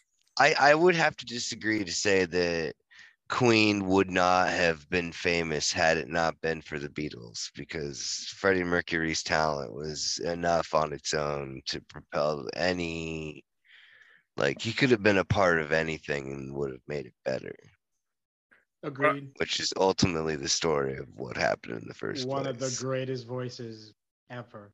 Oh, Ever. 100%. Trust me, Queen will be on this show at some point. I guarantee it. Mhm. I just got But I got to be strategical with that one. But yeah, like, I just, I fucking, I just, like I said, my hatred for musicals really, it really had a nasty bias. But I was able to actually able to find songs that I could enjoy, especially knowing like Ewan McGregor and Nicole Kidman were singing in one of them, and John Leguizamo and all the other shit. I thought that was pretty cool. well, But it's actually funny because John Leguizamo plays a drunk dwarf. that'd be fucking that. Of course he does. Why? Well, of course he does. Why wouldn't he? That's But great. is your review over then, Chancey, or do you have more to add? Yep, I'm done. All right, so I'll give my top 5 plus my 2 honorable mentions. My 2 honorable mentions are "One Day I'll Fly Away" because it's not one of my favorite songs. I mean, it's a good part of the movie, but it's not one of my favorite songs because it's just not. It's an okay song, but it's not Nicole Kidman at her best. But it makes sense in the movie, so I had to give her it as an honorable mention. And before this movie, I never knew either of these actress or actor could sing. That's the thing. Valid. I didn't see this movie till after I saw Attack of the Clones. So I knew Ewan and Big Fish. So I knew Ewan McGregor only as Obi-Wan Kenobi and the guy from Big Fish. I never That's saw so funny. I never saw him in anything else until I saw this movie. And then all of a sudden, Okay, in like the that opening, would have been shocking. exactly, and like in the opening scene of the movie, one of the opening scenes of the movie, basically he moves into an apartment in France because he wants to go live his life and join the Bohemian revolution that's happening for artists. In the, I think it's the 1890s or 1920s, something like that. Oh, But basically he wants to be a writer, so he's trying to write a love story, but he's never been in love yet, so he can't tell you he can't tell anybody about love because he doesn't know what love is. And then the character you hear in El Tango de Roxanne singing most of it falls through his ceiling, and he finds out they're rehearsing a play upstairs that they're trying to sell to the Moulin Rouge to put on there. And it's John Leguizamo and a bunch of other characters that are actors you never heard of before. okay. And basically, when he in that scene when he meets them and they're trying to think of a lyric to a song they're trying to put in the play, and he just all of a sudden belts out from The Sound of Music, "The Hills Are Alive with Music." Like it's like, holy shit, he can sing. Like it's incredible. Like it's incredible when you first see it. 'Cause it's just like, and that's when the movie picks up. That's right there is up until that point in the movie, it's kind of like, oh, this is boring. But at that point, to the end of the movie's amazing. But so One Day I'll Fly Away, it's not her best work, but it's Nicole Kidman singing pretty damn good solo song because she's sick of being a hooker and she wants to get out of the life. But, and my other honorable mention, I sent to both of you, but it wasn't on this soundtrack. But yeah. it's an honorable mention because it's sung by, I forget his name as an actor because he hasn't been in much, but he plays the owner of the Moulin Rouge, who is like the head performer for like all their shows they do. And it's a copy of Queen's The Show Must Go On, basically. But they do it, if not, almost as good as Queen, I'd say. Almost as good as Queen, if not a little better, because they threw a female voice in and Queen didn't. Because Nicole Kidman sings it with them after a certain point. But it's a damn good song. I freaking love that song. I love Queen's version. I love their version of it. But I heard Moulin Rouge's version before I ever heard Queen's version. That's the thing. But my number 5 is Hindi Sad Diamonds. Because I like the Sparkling Diamond song in the beginning of the movie they did. Bingo points. But Hindi Sad Diamonds is a song they do in the play that the people wrote for the Moulin Rouge. It's in the play, and that's why they took the Diamond song that she always sung in the club anyway, and they turned it into this, like, because the whole play takes place in India. So that's why they made like a Hindi version of it. And I like the music in it is like cool. Like I like the Indian music involved with like the classic "Diamonds Are a Girl's Best Friend" song. It's just a very good mix, and it's glorious to watch this scene because them all dressed up for the actual play is like gorgeous. I mean, they're hookers, so they're going to be good looking. At least most of them. At least most of them. One would think. And my number 4 was "Children of the Revolution," which, just so you know, the version that's on the soundtrack is nothing like the version in the movie, because they sing that song in the beginning of the movie when they're drinking absinthe. That's when Kylie Minogue's in the movie, is because she plays the green fairy that they see once they start drinking absinthe. Nice. And they sing it there a little bit before they go to the Moulin Rouge, and then they sing it at the end of the play in the final scene of the play. And I like this song because it gives you hope. I forget Bono's on the version on the CD, which it's Bono, so you got to respect Bono, at least to some degree. I mean, I guess. Hey, I like 2 or 3 of the U2's songs. Oh, I'm not a big U2 fan, but I respect Bono's singing ability. That's for damn sure. But number 3 is El Tango de Roxanne, because I love the original Sting and the Police version of Roxanne, but I like this Double bingo. I like this version better though, because it has like a Addams Family type music to it. Like it sounds like the music that Addams Family plays like in the dance scenes in the movies. On the harpsichord. Yeah. Like that's what it sounds like. And basically in this scene in the movie, it's sung like, I want to say in the second half of the movie, because it's Nicole Kidman's character has to go and sleep with the Duke, who's been paying for them to put this play on the Moulin Rouge, and he renovated the whole place. But his only request is that Nicole Kidman is his, and no one else can touch her because, as he says in the movie, I don't like people touching my things. Like he's basically like a baby. He's like a rich man who's a baby because he's rich. But and it's just so in this scene, Nicole Kidman is forced by Harold Ziegler, the owner of the club, to have dinner with him, and basically he almost date rapes her, but luckily the one big black guy in the movie actually comes and knocks out the Duke. But which respect as hell for that move, but. Because that's one thing that I didn't like about this movie is there's literally only one black actor in this movie, which kind of was disappointing. But it's France, so I don't get it because France had a lot of people that immigrated there from Africa, right? But well, I mean, but whatever. It's the early 2000s. They did what they did, but I can't change that. But El Tango de Roxanne is basically this character trying to explain to Ewan McGregor's character that you can't fall in love with a hooker because she's only in it for the money. You can't turn a hoe into a housewife, French style. Basically, but he's dancing with a hooker this whole song, and then eventually everybody in the rooms, all the guys in the room start dancing with different hookers, and like the scene's just memorizing. And then towards the end, Ewan McGregor's like singing it as he walks out. He's saying like his lips upon your lips, his hands upon your body, like it's more than I could stand. I can feel that emotion when he says that because I've been in relationships where where girls have done things with other guys without me knowing. I found out later. This song just brings those emotions to the forefront. And like I can completely understand that. I mean, it's just that's why this song is so meaningful to me. It's just rips apart my soul kind of from my past. I mean, I moved past it. I got a wife now. I'm happy, but it's just my past come back.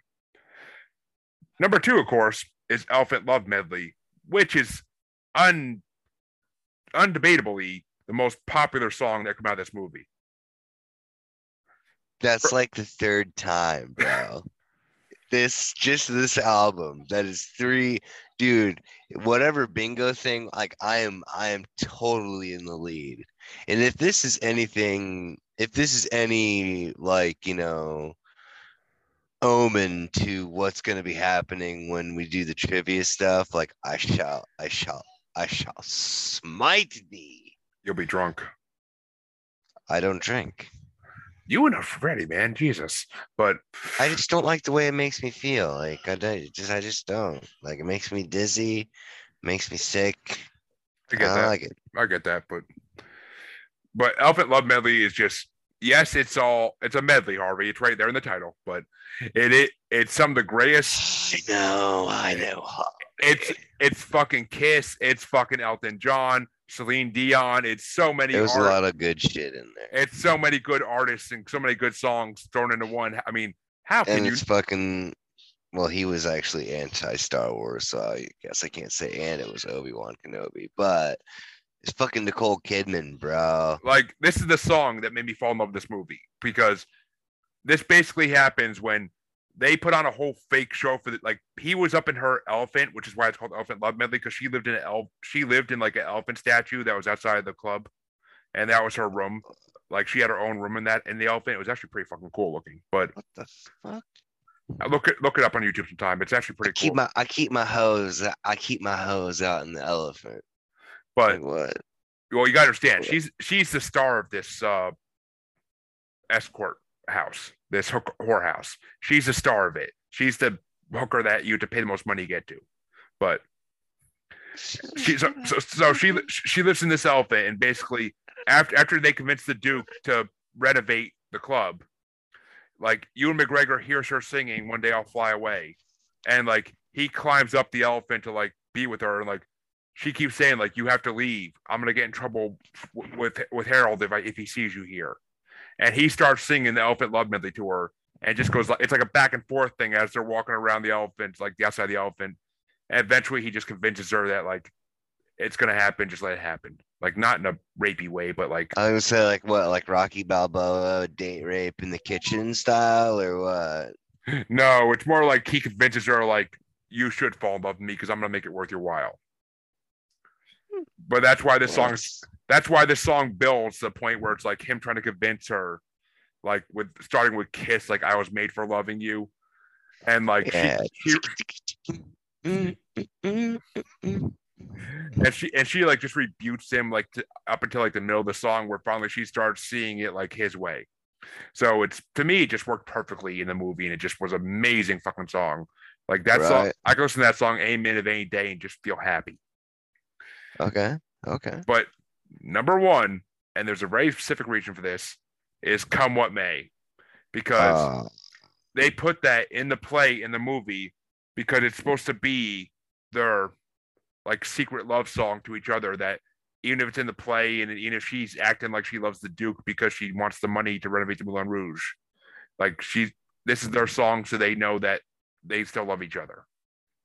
Okay.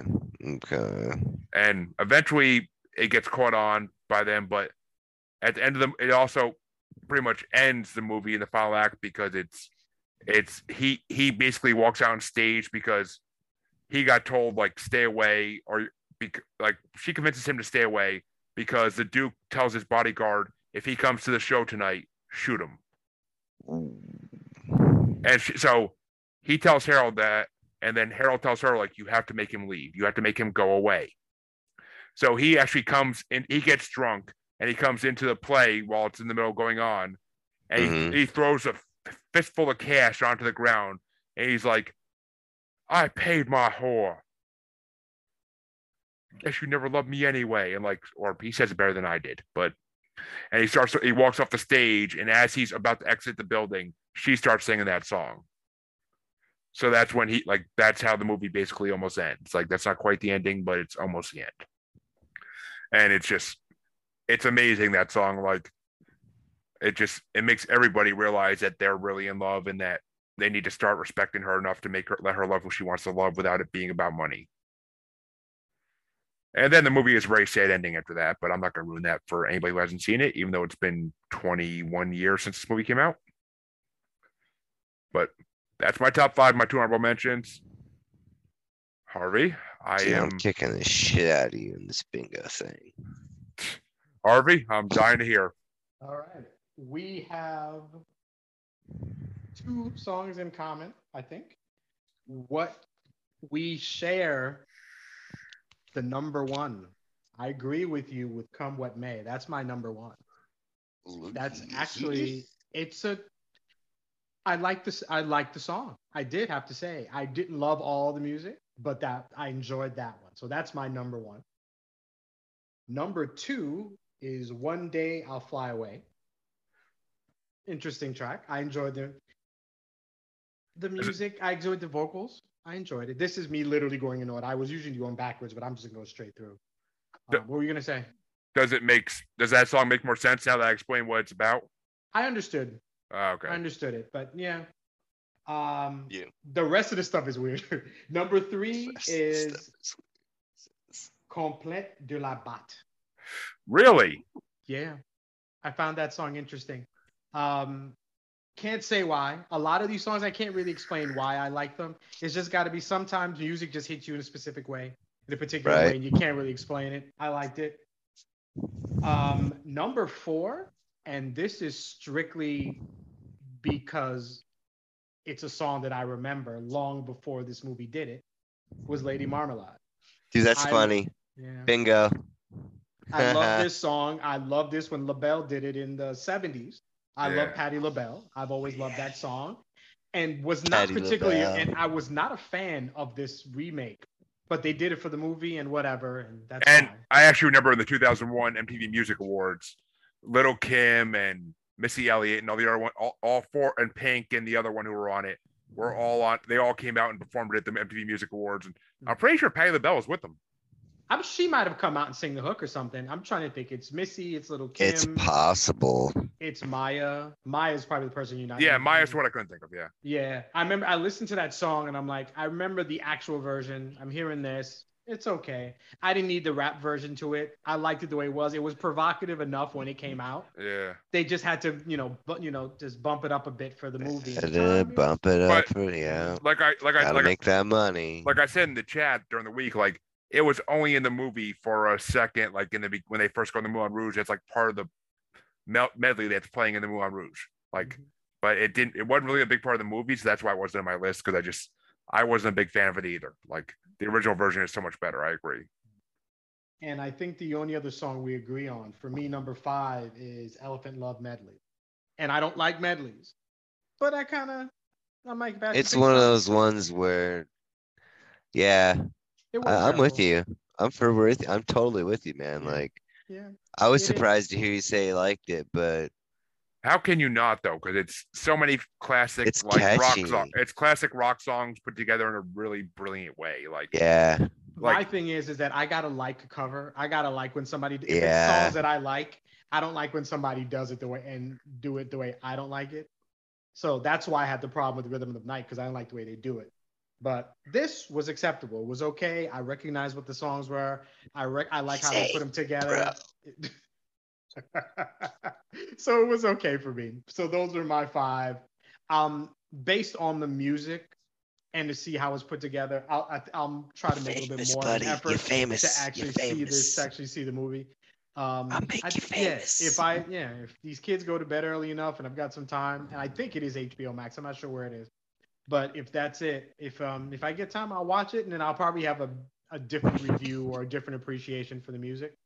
But that's my top 5. I respect that. I mean, the Elephant Love medley was freaking amazing, and I respect that. The Compagnie de la Boue, like that's one of those tracks that's like in the background of the movie. Like it's not really like, but I want to hear from Harvey. What did you think of the Nature Boy opening and closing by David Bowie? I love David Bowie. Yeah, I'm easy. I like David Bowie, so I'm fine easy, with that. He says. Easy. Yeah, he's a classic. Easy classic like artist. Sunday morning. Yeah. So I enjoyed them both. And it's Nature Boy, so I kind of, in my head, Ric Flair pops up. But yeah, I knew you were going to say that. I knew you were going to say that. Woo! Right. But I enjoyed them. But I mean, yeah, Nature Boy is what does open the movie. Like that's, but I like that they use the Beatles lyrics for that one because if I'm not mistaken, that's a Beatles song, right? Kind of. Yeah. Like We Spoke of May Things, Fools and Kings, like that's a Beatles song. I believe that is or a Paul McCartney song. I forget which, but essentially him. Yeah. But Sir Chancelot, your top 5. Yes, well, here we go. This is not this is in no particular order because I kind of basically went into it just like I got to get to this because I got to write down 5 of them, and then I kind of came across like, wow, hold on a second, wait a minute, these aren't too terrible. Because like I wrote down Lady Marmalade, like I forgot about it, which is weird. That's one thing that really I wanted to kind of point out, kind of in favor for the album in and of itself, is that like I knew I had that gimme point right out the gate, and while I was listening to it, I forgot about it being there. And then, well, it's funny while you're drinking, I'll say this because the Lady Marmalade song, all I ever think of when I hear the chorus of that is the episode of Fresh Prince where Hillary goes to see a psychic, and Will gets up in the psychic's face and he's like, "Gitchy, gitchy, yeah, yeah," and it's like that's all I ever think when I hear that song is that one episode of Fresh Prince. But mine actually, so number 1 for me is Because We Can. Number 2, surprise. What? I'm surprised Why by is that. that? Why? I don't know, just because that's a song they did just for the album, kind of, because that's part of like the opening melody when they go into the Moulin Rouge in the beginning, just like the Complaint de la Boue, or not a Quid de Boue, like the other song Harvey said, but I forget which one it is. But it's just one of those opening songs, like it's like Lady Marmalade, like it's just in that opening like medley they do when they go into the Moulin Rouge, and that's the song that Nirvana is in too as well. But okay. But and I wish they put that on CD, but they actually didn't put that in either of the soundtracks. I don't know why. Maybe too many licensing rights. I don't freaking know. Probably. But no, yeah, it was definitely, Because We Can kind of just caught my ear. And then the Elephant Love medley caught my ear because I was like, holy shit, is that fucking Ian McGregor? And then I was like, oh my God, it fucking is. And then I'm pretty sure it was him anyway. Either way, I know at one point I looked up and saw that Nicole Kidman and Obi-Wan Kenobi were singing a fucking song together, and I was like, well, shit. And then El Tango de Roxanne, of course, because it's fucking awesome. And I like Roxanne as well. I knew you'd pick that one because of like the Addams Family type like background. Like I knew Yeah. You and your Addams, you love Addams Family more than I do, so I could definitely tell you would pick that. I mean, there's that plus there's that plus the whole John Ling or not John Ling's album, but the original Police Sting. Yeah, it was Sting. Yeah, the whole Sting reference to his song and whatnot. But I like that I like that this one's more depressing and more like sad than like Sting's. Right. Sting's is kind of like an upbeat thing. It's like Roxanne, Roxanne. Like yeah.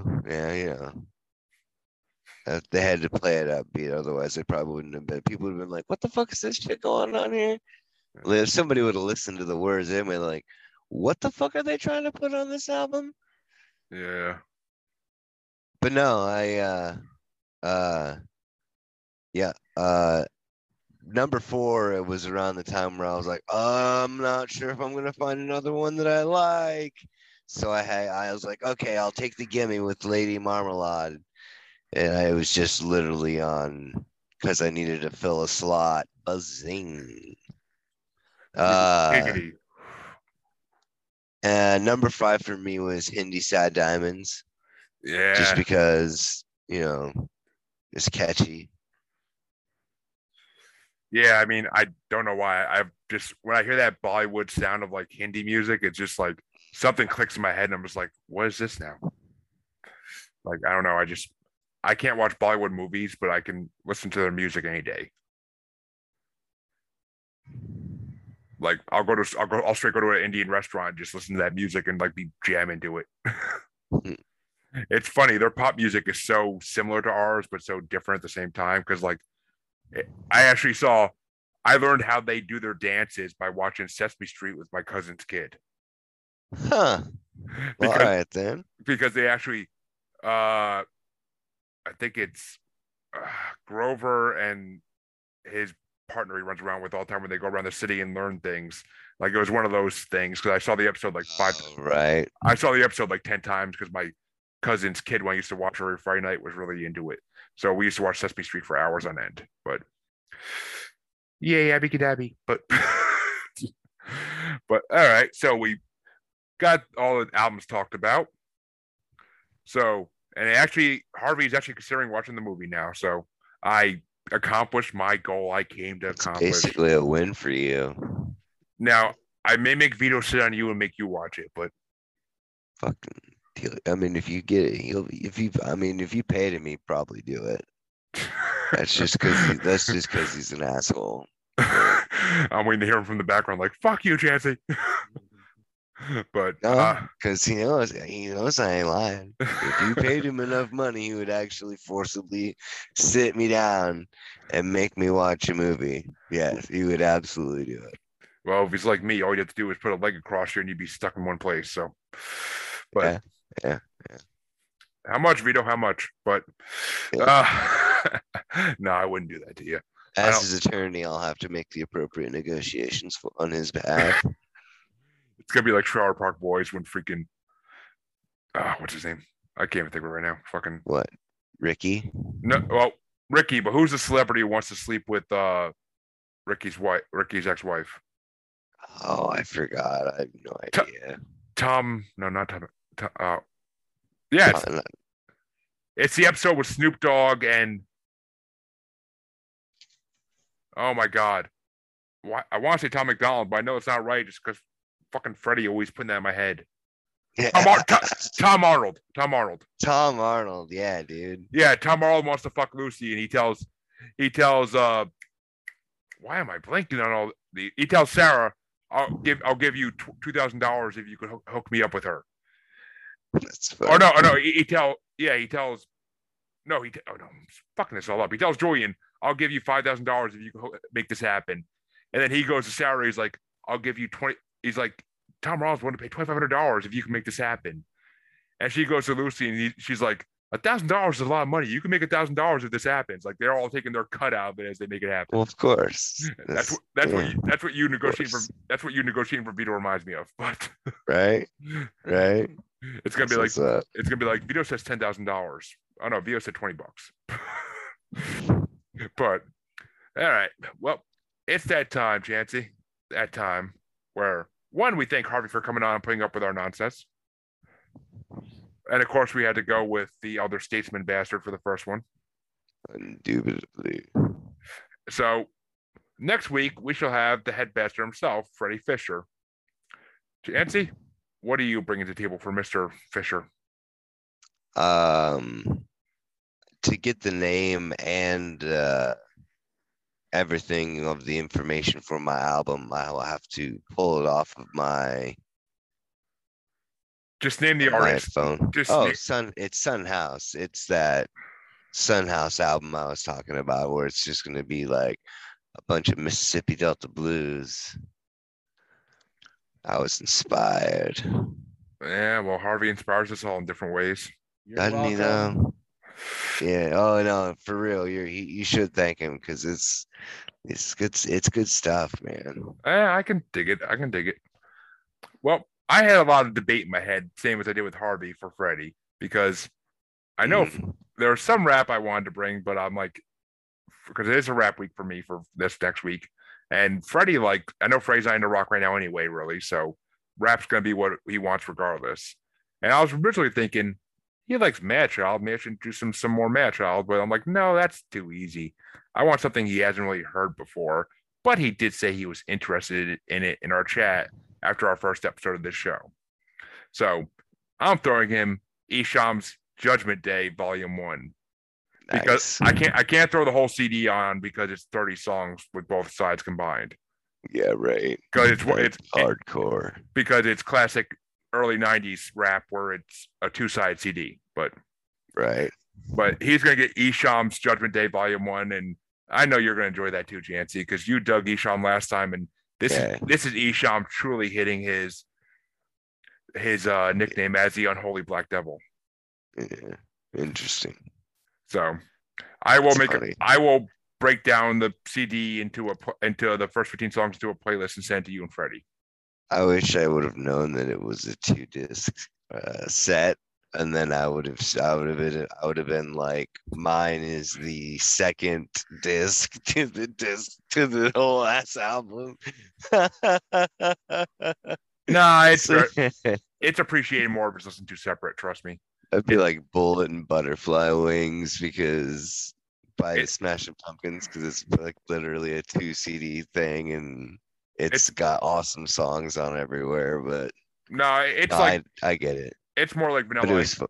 It's more like Oh God, no. It's more like Vanilla Ice's bipolar CD he put out in 01, where like both CDs are different completely, but they're the same album. But we gotta do.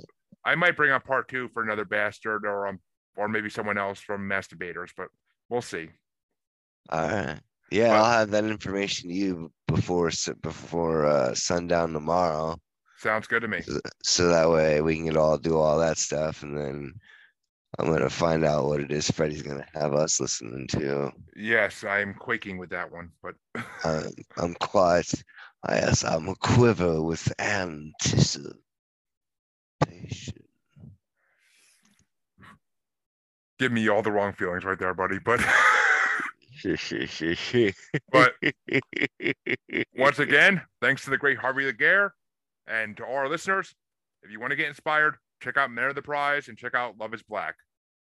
I haven't listened to Love is Black yet, but I've heard great things. I just have too many podcasts, and love podcasts are not my thing.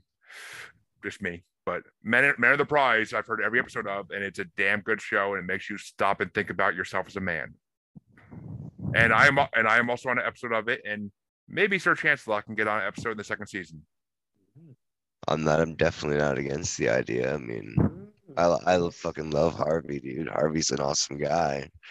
And I haven't had a chance to get through a full episode of Men of the Prize yet, but it's on my next, like literally top of the list for next up on podcasts to listen to when I have time. Yeah, well, not a have time. I'm gonna make time because that's how much I like you, Harvey. Make time because 3 of the bastards are on it, and we had 3 pretty good episodes. Damn right. We weren't as tear jerking as a lot of the episodes, but we were interesting. Yes, definitely. Right on. But well, that's gonna do it for us tonight because we have been going for an hour and 45 minutes at this point, so which is fine. Yeah. We thank you for listening to Maniacal Music Musings, and we will be back next week, same time on Parahost Network streaming. And have a good night. Say goodbye, Chancey. Bye, Chancey. Bye, Chancey.